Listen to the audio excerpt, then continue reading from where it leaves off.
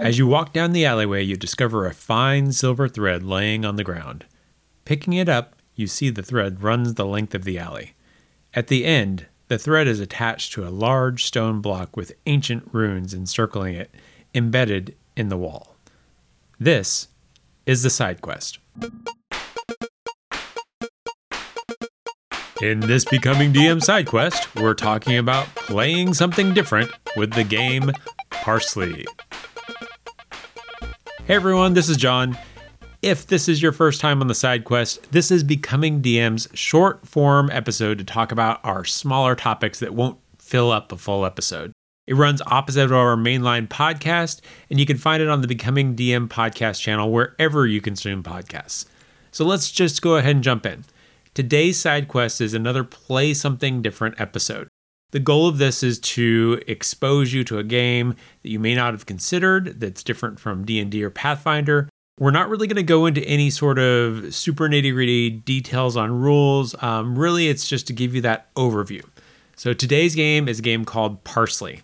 Let's get into a little bit about this game. It was written by Jared A. Sorensen. Picture yourself in the 80s playing a text-based computer game. You get a description on the screen, you type in on the computer what you're going to do, and then the computer tells you what happens or that it doesn't understand you. One way or the other, it's responding to you.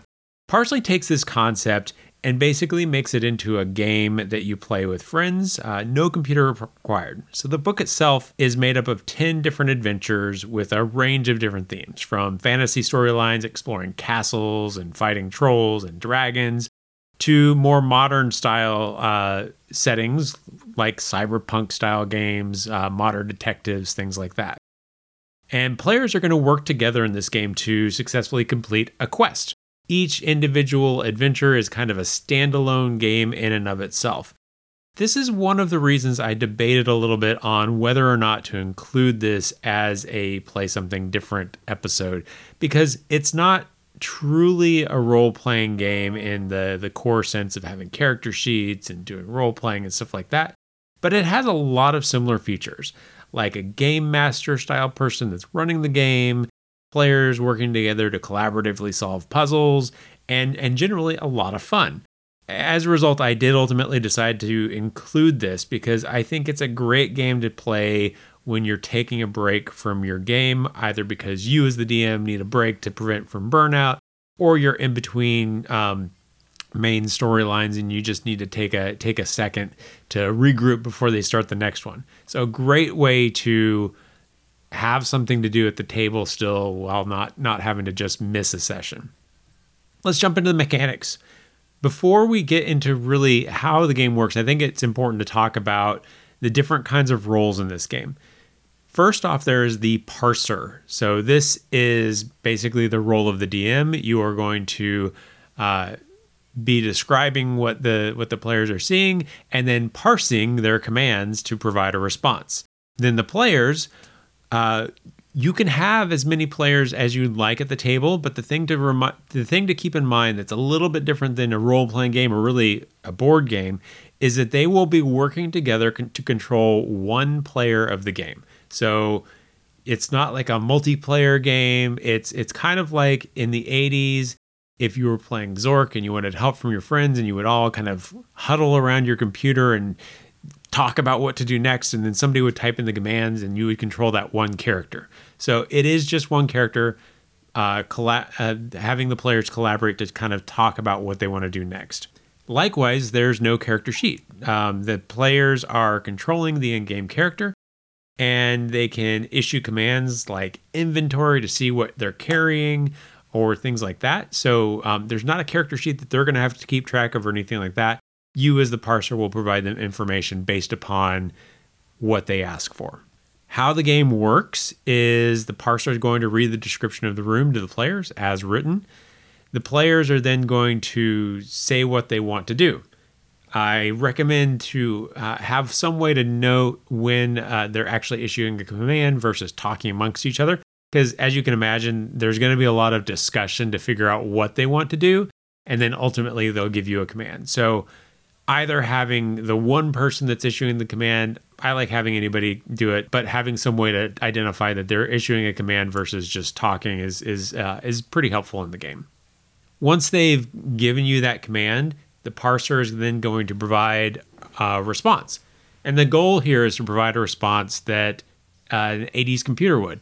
So limited processing power, limited development resources to build this game, so the number of responses built into the game are going to be limited. The book itself provides you what standard actions that you as the parser can respond to.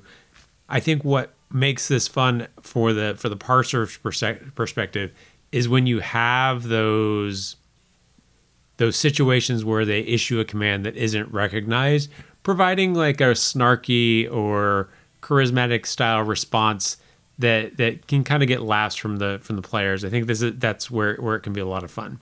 So anyway, the players have put in their command, you parse it and provide a response back.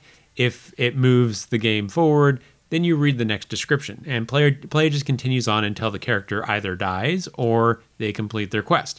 And there are plenty of situations where the character will die very quickly. There is no such thing as death saving throws in Parser. If you make the wrong move, you will die. My thoughts overall, I've played this game a couple of times with a couple of different groups, and it was a blast. The first time was when I was playing in a game and the DM wasn't prepped for the next session, or we didn't have somebody that was able to show up, but we still wanted to get together and play some games. So I brought this and we played it. We played through one adventure, and then everybody was like, oh, let's do another one. And then they played through another one. They was like, oh, let's do another one. It does require a little bit of prep. So I do recommend, before running something for anybody, read through all of the text that's in there, understand what the options are, understand kind of what the paths are, because what happened in this case is I had prepped for 2 because I didn't think we would get beyond 2, and they wanted to do a third, and I was not prepped for it, but we went ahead and did it, and it ended up being a little bit of a mess.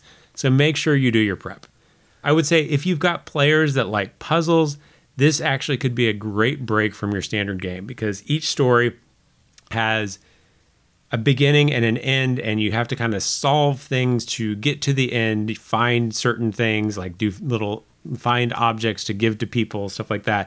So in itself, it can be a little bit of a puzzle. But beyond that, trying to figure out the commands that you're going to issue is a puzzle in and of itself. Now, I said if you've got players that like puzzles, but I've even found that players that were never really into puzzles in my main role-playing game that I've played actually were very into playing this game. It just, that nostalgia piece, the just different way of interacting, I think just really got that buy-in. And so it was a lot of fun for everybody to play. Even if they haven't ever played a text-based game, I think everybody, once you got in and gave them a little bit of a primer, very quickly became aware of how to play this game. And yeah, there's figuring out commands, but it was still a lot of fun. So let's talk about how to get it. I did get this from my local Guardian game store here in Portland, but you can get a hard copy cover of your own at memento-mori.com for about $30. I'll post a link on this episode page. That should be becomingdm.com/SQ3. So that's Parser. Hope you enjoy trying to play something new. We'll talk to you very soon. Until then, stay nerdy, friends. Thanks for joining us again. Make sure to share the show with friends to help grow our audience. You can find us on Facebook at facebook.com/becomingdm. On Twitter, Instagram, and Pinterest, we are Becoming DM.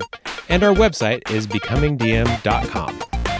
Becoming DM is produced by John Welsh and Danielle Tremblay. The show is edited by John Welsh. We'll be back in 2 weeks. See you then.